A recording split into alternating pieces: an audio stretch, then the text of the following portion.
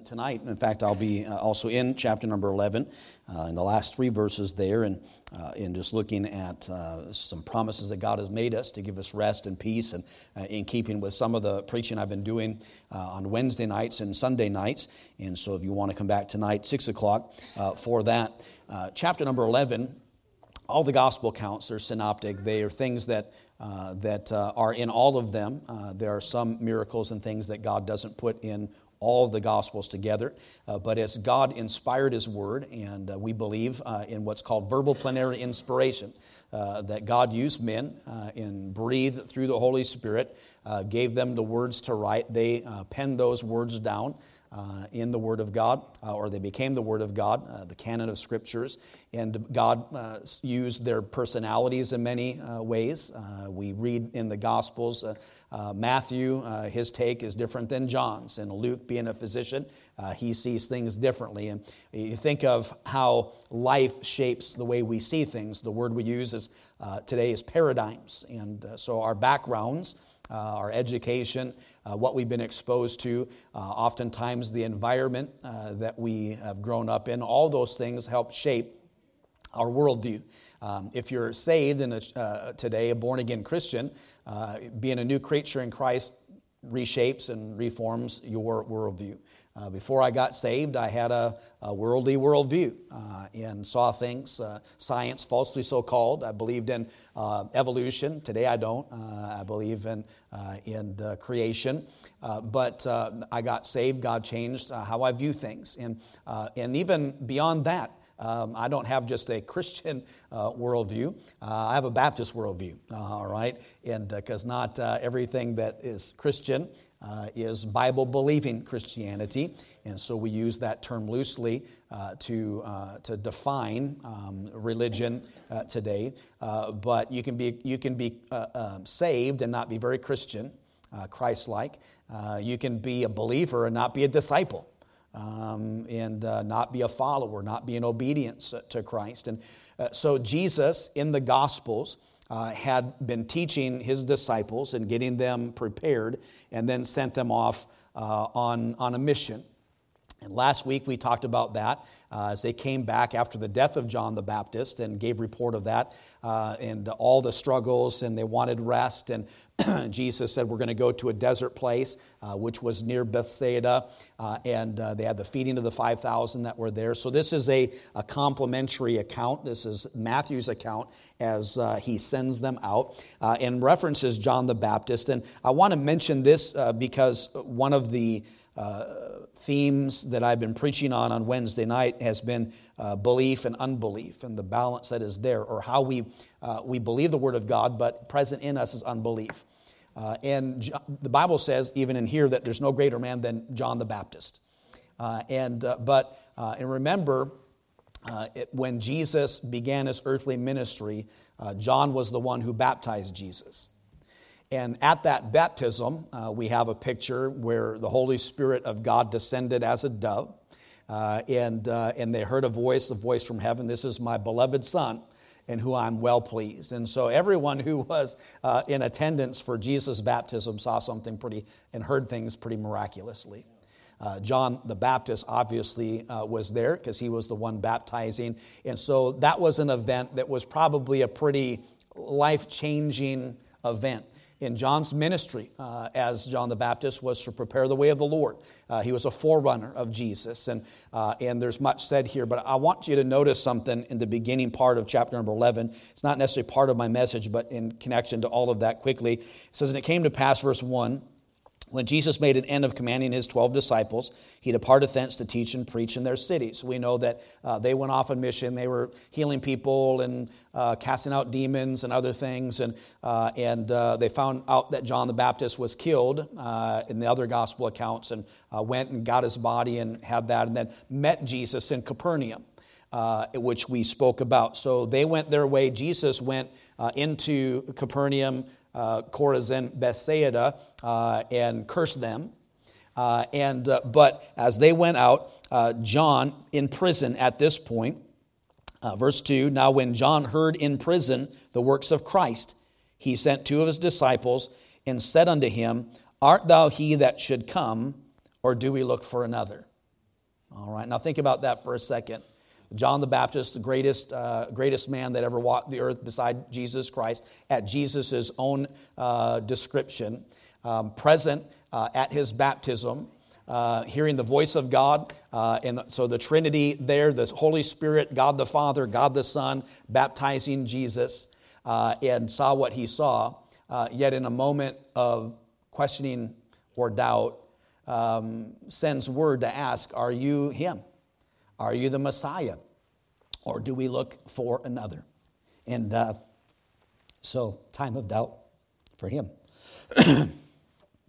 And Jesus answered and said unto him, go and show John again these things which you do hear and see, and let him know that the blind receive sight, and the lame walk, and the lepers are cleansed and raised from the dead, and blessed is he whosoever shall not be offended in me. So Jesus departed and then was asking questions about what did you expect from John the Baptist, and if you're a dispensationalist, which I am, I'm not a hyper dispensationalist, but there's clues in here, like when did the New Testament start? And the New Testament doesn't start until the death of a testator. But when were the law and prophets? When was that? When did that end? And the answer to that is in verse 13. For all the prophets and the law prophesied until John. And so there's an answer there to some of the dispensational questions you might have. And if you receive it, this is Elias, which was for to come. And then Jesus dealt with, just briefly from verse 16 down through verse 19, the generation that he was dealing with, and the struggles that he saw in them, and then we get into our text that we read a little bit ago in verse number 20. So as they went up their way, the disciples, after having been taught and trained in what to do, what to expect, Jesus had many things to say to them. And remember, not everything that he said to them is in the Bible. In fact, the Word of God says the world couldn't contain the books of all the things that Jesus did and said while he walked this earth for the short time that he did, and then especially in the ministry time that he spent before his crucifixion. But several towns are mentioned here. The northern part of the Sea of Galilee. And it says in verse 20, then began he to upbraid the cities wherein most of his mighty works were done, because they repented not. That word upbraid means to revile, means to chide. It was to chide them with anger. He was censuring them for their lack of repentance. And lays out a case, and he says, woe, it was a proclamation. It was a judgment that Jesus laid upon these cities.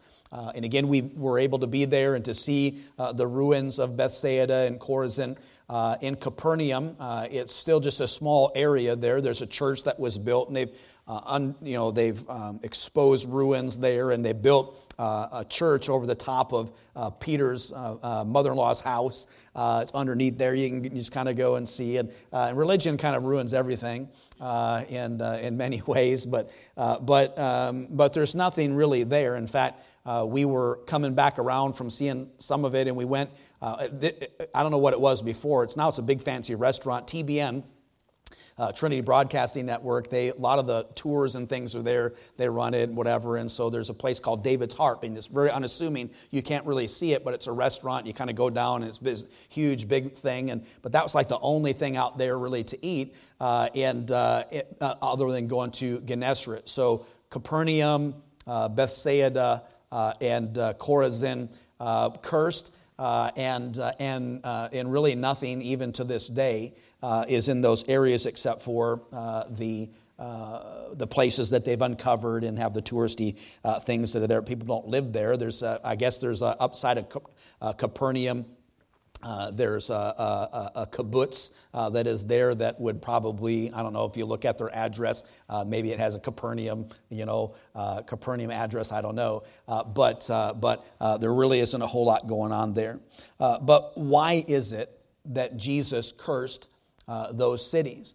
Well, Capernaum, and we'll get to there in a second, Capernaum was when Jesus was in Nazareth and was preaching in the synagogue, and they basically cast him out. It says they were going to throw him off of the mountain and all of that. When he left there, Capernaum became Jesus's station, his home court. That's where much of what he did happened in that area. And in fact, 5 out of the 10 miracles that we read about in Matthew chapter 8 and 9 took place in the city of Capernaum.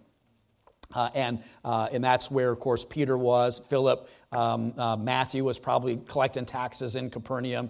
So several of the disciples that were lived there, that were fishermen, were called of Jesus from the city of Capernaum. So they go one direction or other directions.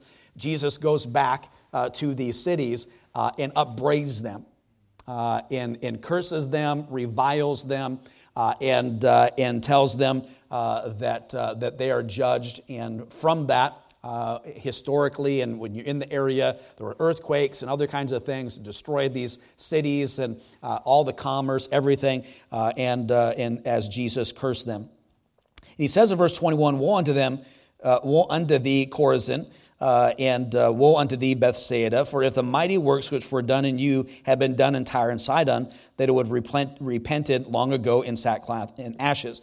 Now, if you look at a map, the northern part of Israel, the northeastern side of that, are the cities of Tyre and Sidon. In Mark chapter number 7 tells us, or gives us the account of the Syrophoenician woman, also of some miracles of Jesus healing the blind and the lame there. So Jesus went, and when we read the New Testament in the Gospels, we see that Jesus went out of his way, in fact, to meet the woman at the well. He must needs go through Samaria. And part of, the question is like, why did he go to Tyre and Sidon? Theologians and, trying to figure out why he did that. It was a very heathen, Gentile place, very pagan, filled with all kinds of debauchery and gross wickedness and immorality. But we have an obvious takeaway that Jesus, he came to forgive, and he is the great physician, was mentioned earlier in prayer. He didn't come for the whole, but so for those who sick and needed him, and so he would sup with sinners and reach out to people and go out of their way, and he broke down boundaries and all the ways that we would apply that today. But several works were done by Jesus in Tyre and Sidon. So what Jesus said was that it would be more tolerable for you in the day of judgment. Verse 22, "But I say unto you, it shall be more tolerable for Tyre and Sidon at the day of judgment than for you." So here we have this wicked place filled with sin. And you can look at the history of Tyre and Sidon, what the Old Testament said about that. In fact, what it even prophesied that what may happen in the future as God restores those places. But he said if they would have repented in sackcloth and ashes, it would have been better. So he said, because of the mighty works, so let's continue, verse number 13, "And thou, Capernaum, which art exalted unto heaven." Now I was thinking about that phrase, which art exalted unto heaven. That was a special place. That's where, again, Jesus did a lot of things, where he lived and was exalted, because it's like you think of where he was born in the house of bread in Bethlehem and how special that is. But here's where Jesus was and lived, and of all the places on the earth that he could have done all the things that he did it there. He says, "You're exalted, but you shall be brought down to hell. For if the mighty works which have been done in thee would have been done in Sodom, it would have remained unto this day." Now, we can't really get into it for sake of time, but most everybody here understands what the sin of Sodom and Gomorrah was. And by the way, it's not the sin of inhospitality, but God is very clear and very concise, precise about what the sin of Sodom and Gomorrah was. But when Jesus says to Capernaum, that it will be more tolerable in the day of judgment than that for Sodom than it would be for you, that's a pretty telling thing. And we can discuss and talk about all those things, but Capernaum, it's featured in the New Testament, and it's never really mentioned in the Old Testament. And again, many things happen there, but Jesus referred to Capernaum often. His miracles, you think of in Capernaum's where Jesus healed the centurion's son. It's the nobleman's son that he healed, Simon Peter's mother-in-law, as I've already referenced, the paralytic in Matthew chapter number 9. In Capernaum's where Jesus cast out the unclean spirit. In Capernaum's where he raised Jairus' daughter to life. He healed the woman with the issue of blood. So Capernaum got a lot of mention because of all that God had done there. And so the city of Capernaum remember, all Scripture is given for us, not written to us.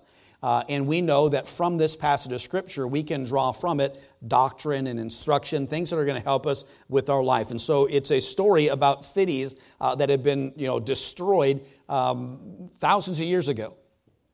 But there's an application to be made for us in 2023. And that's what I want to focus on for the last couple of minutes in our service today. But these cities were blessed, number one, with the presence of Jesus. As I mentioned, all the miracles that were done there, and most of it, and one of the takeaways that we'd had that I've already shared, but it seemed like a small area. Of just a few miles, 6 miles, 7 miles on that shore, where most of what we read in the Gospels took place, and then of course go up to Nazareth and Nain and just different places, or even traveling up to Tyre and Sidon. There are other places that Jesus went, but this is a place where the presence of God was. It's where he lived and where he ministered, and we have miracles that are recorded in the Word of God. But there were probably a whole lot more that took place that we even know. And so these cities were blessed and exalted, Capernaum in particular, above other cities, because that's where Jesus dwelt. Now there's an obvious tie-in to us as New Testament Christians, because we are the dwelling place of God. Our body's a temple, the Bible says, of the Holy Spirit. Now we're here at church, and we know where 2 or 3 are gathered in His name, that He is there in the midst. We know that God is omnipresent; He is everywhere, and so God is meeting with us. He's in our church, but He's in the parking lot. He's in your car. He's in the church across town. God is everywhere all at once. The devil isn't that way, by the way. And we give him way too much credit for the things that we think he's doing in our life, when most of the time it's just us and us blowing it and making mistakes and being dumb. But God is everywhere. He's not everything. We don't believe in He creates matter, but He is not the matter. He's not this pulpit, but He is present. Is everybody with me? But we are blessed way more. Like at this point in history, the Comforter had not been given. All right, when the disciples went around preaching, they were preaching the kingdom of God is at hand. They were preaching repentance, and the kingdom of God is at hand. When Jesus died on Calvary and shed His blood, as I referenced from the song service this morning, that's when the New Testament, you can't have a New Testament without the death of a testator. The New Testament in His blood, Jesus shed His blood, and after that event, the gospel, the resurrection, is the death, burial, and resurrection of Christ. So as Paul and at that time, even the disciples, the followers, Peter, and all those that went out to preach, they weren't preaching the kingdom of God is at hand. They're preaching repentance towards God and faith in the Lord Jesus Christ. His blood was shed, He was buried, and rose again the third day according to the Scriptures. And so there's a lot to be said about the messaging, and then even We talk about prophecy and end times and tribulation periods and all that kind of stuff. There's going to be another time where 2 witnesses and 144,000 pure Jews, not Jehovah's Witnesses. And I always like asking, the ladies at the door, I said, "Are those your kids out in the car?" Yeah. So you're married and those are your children? Yeah. I said, so obviously you're not a pure Jew. You're not going to be part of the 144,000. And it's hard to burst your bubble. But 144,000 preaching the kingdom of heaven is at hand. So dispensationalism, all those things, it may be another message for another time.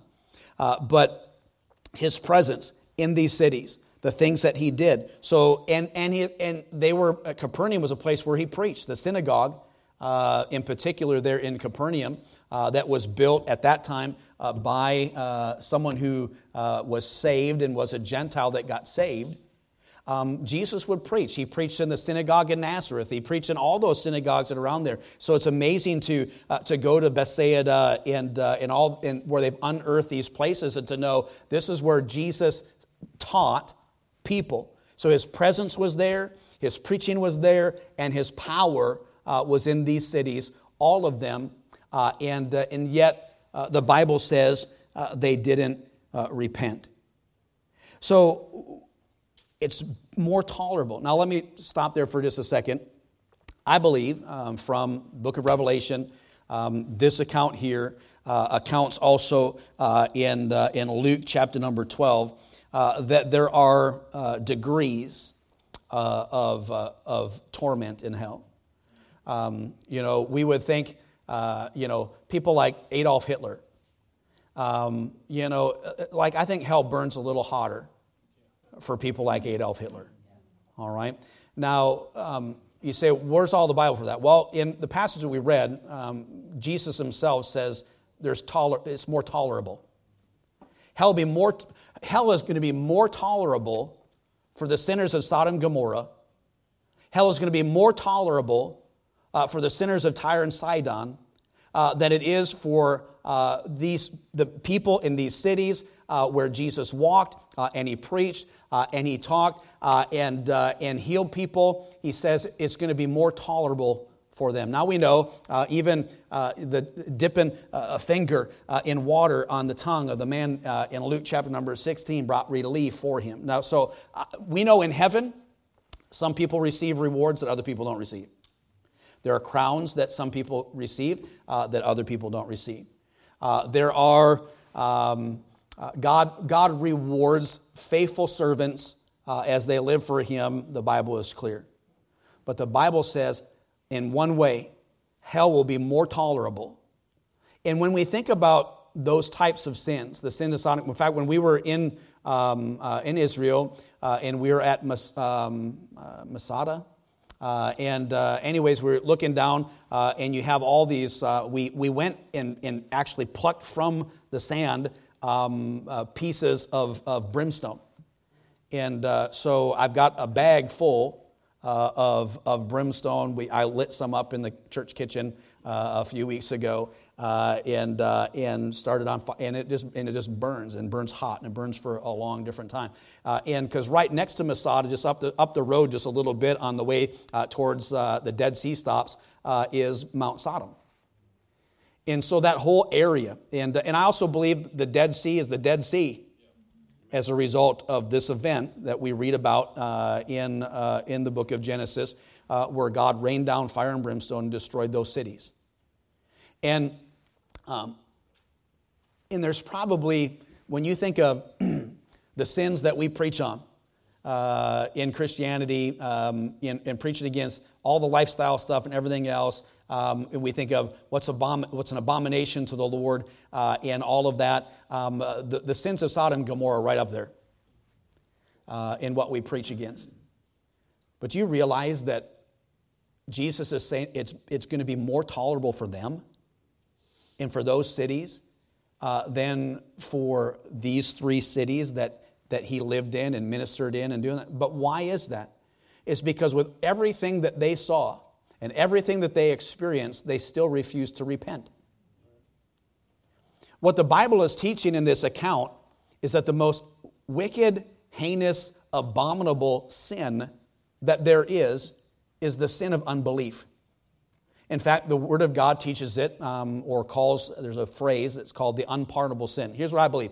I believe that there's no sin that you can commit on this earth that Jesus won't forgive you for. Even the sins of Sodom. And so people who are sodomites can get saved just like anybody else. Unless God has tried to save them and tried to save them, and they refuse. And the Bible speaks about people being given over to reprobation and all the things there. And a person can't get saved anytime they want to. The Holy Spirit of God has got to draw them and bring conviction. And so we just know what the Word of God says all about that. But unbelief is the unpardonable sin. It's dying. If you die without Jesus Christ as your personal Savior, there's no coming back from that. You can only receive forgiveness in salvation through Jesus Christ. He says, "I'm the way, the truth, and life. No man can come unto the Father but by me." There's no once you die, and that's, by the way, from a theological, prophetical standpoint, we believe, I teach and preach from the Word of God, a pre-tribulation rapture of the saints. And so we believe that the trump will sound and Jesus appears in the cloud. We're caught up together in the air. It's not the second coming because he doesn't touch down. The rapture takes place. That's a word. It's not in the Bible. The calling away, it's the term that we use to describe that event. And calls us out. The dead in Christ are raised first, and they which are alive and remain were caught up together in the air. And that begins the 7-year tribulation period. And when the rapture takes place, people aren't saved by grace through faith. They are saved. The kingdom of God is preached again. The kingdom of God is at hand. You have the witnesses who are doing that, and part of that. And people they're not supposed to take the mark of the beast. They're supposed to endure through those 7 years. I'm thankful for the scriptures that say and teach that as believers we won't be here for the tribulation period. And so I'm afraid for people. If you don't think that you're getting raptured up before the tribulation period, 99% of people who go to church right now will be taking that mark like first hour in. Can't get groceries, can't get gas. It's just when that type, we know from having lived through a pandemic, there's just it doesn't take too much for Christians to get derailed. And so when the rapture takes place, we're caught up together in the air. And there's other events halfway through that. The Antichrist is revealed and everything. 7 years after that, Jesus returns. And then we have the 1,000-year reign, the millennial reign of Christ, and at the end of that, final rebellion. And the Bible says that God creates a new heaven and a new earth, and this place is burned up, and that's the only global warming I believe in. And says he burns this place up, and then creates a new one. So where are you getting at with all that? You die without Christ. That's the unpardonable sin. Unbelief, willing unbelief. And why I believe that there are there's degrees of torment. And from this phraseology is there. The only way that I can think of it is that the more light that we're exposed to, and we refuse to repent, the less tolerable hell will be for us. He says, all the stuff that I did in your cities, and you still refuse to repent, Tyre and Sidon, Sodom and Gomorrah, and I mentioned Sodom, but we know both of those together. It's going to be more tolerable for them.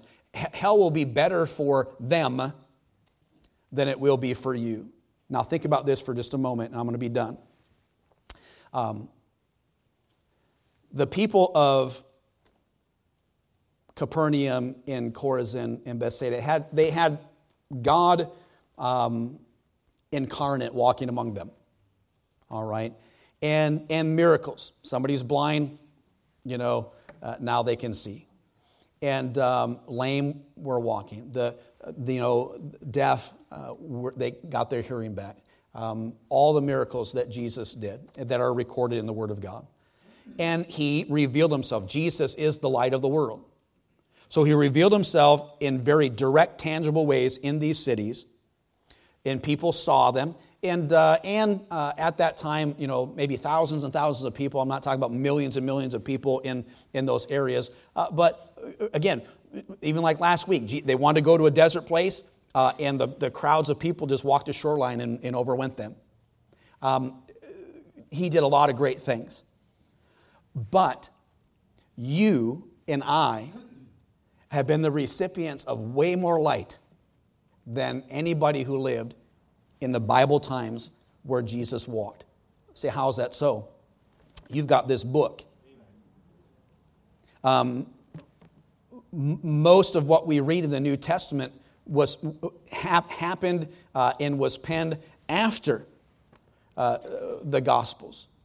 What the events of the Gospel take place.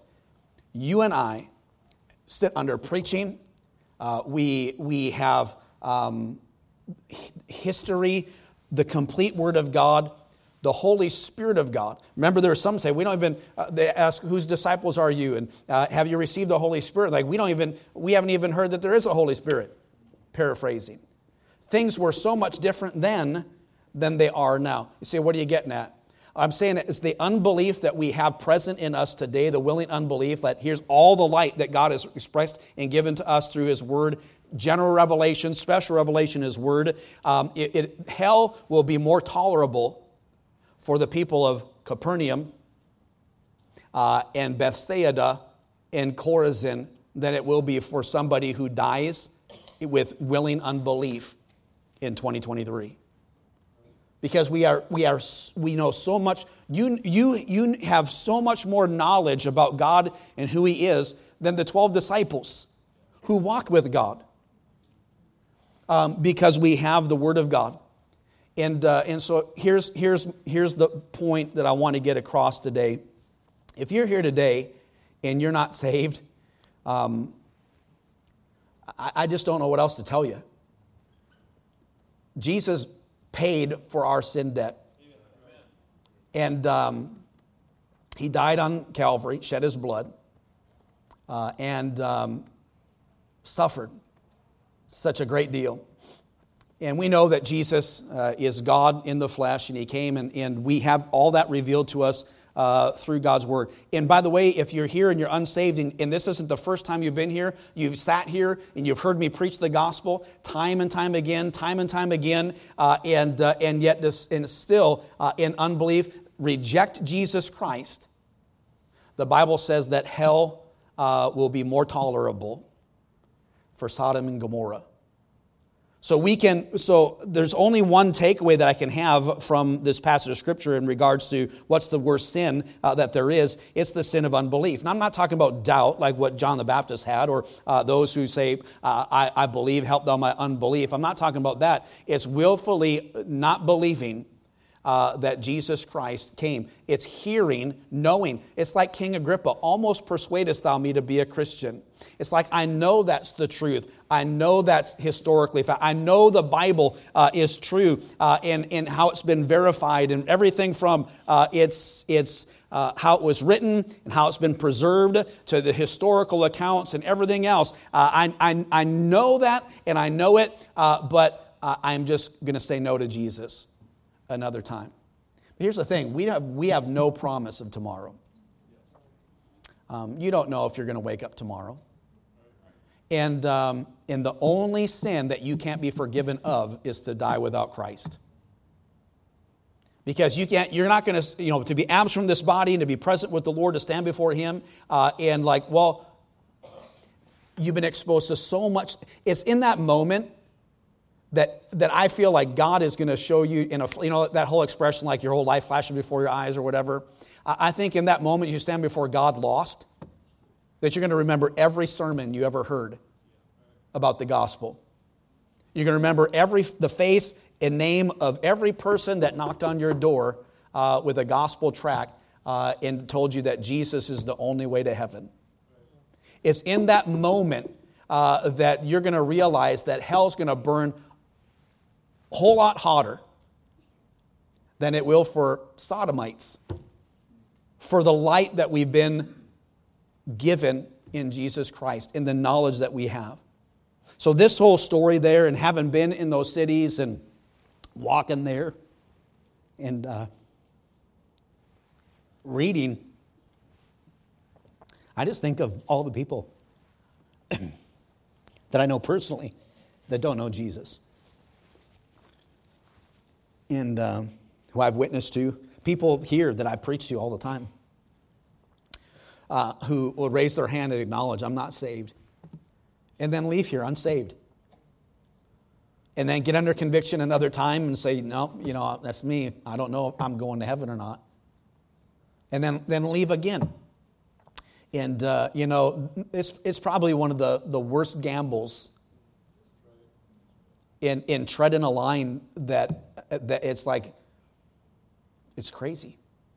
But how many times has God got to knock on your heart's door and you tell him no before he just decides and just says, okay? The Bible talks about that in Proverbs. It says that you'll call on me and I'm not going to answer. You can't get saved anytime you want. Today is the day of salvation. And so if the Holy Spirit of God is nudging your heart and telling you need Jesus, the thing you should do is to trust him and ask him to save you. Repent, forgive. You've been given so much light. And you've probably, in your lifetime, right now, it's just everything from seeing somebody holding up a John 3:16 sign at a baseball game to faith in Christianity and the truth of God's Word. You're in an independent Baptist church right now that's preaching from the Word of God and hearing the gospel, and to say no, no, no. More tolerable. That's what the Word of God says. And so hell's not a place anybody should want to go, and people joke and say, well, I'm just going to go there and party with all my friends. It's not a party. I preached on that recently about what God describes in heaven, what God describes as hell. It's a place of weeping and gnashing of teeth, and it is eternal. It's where the worm dieth not.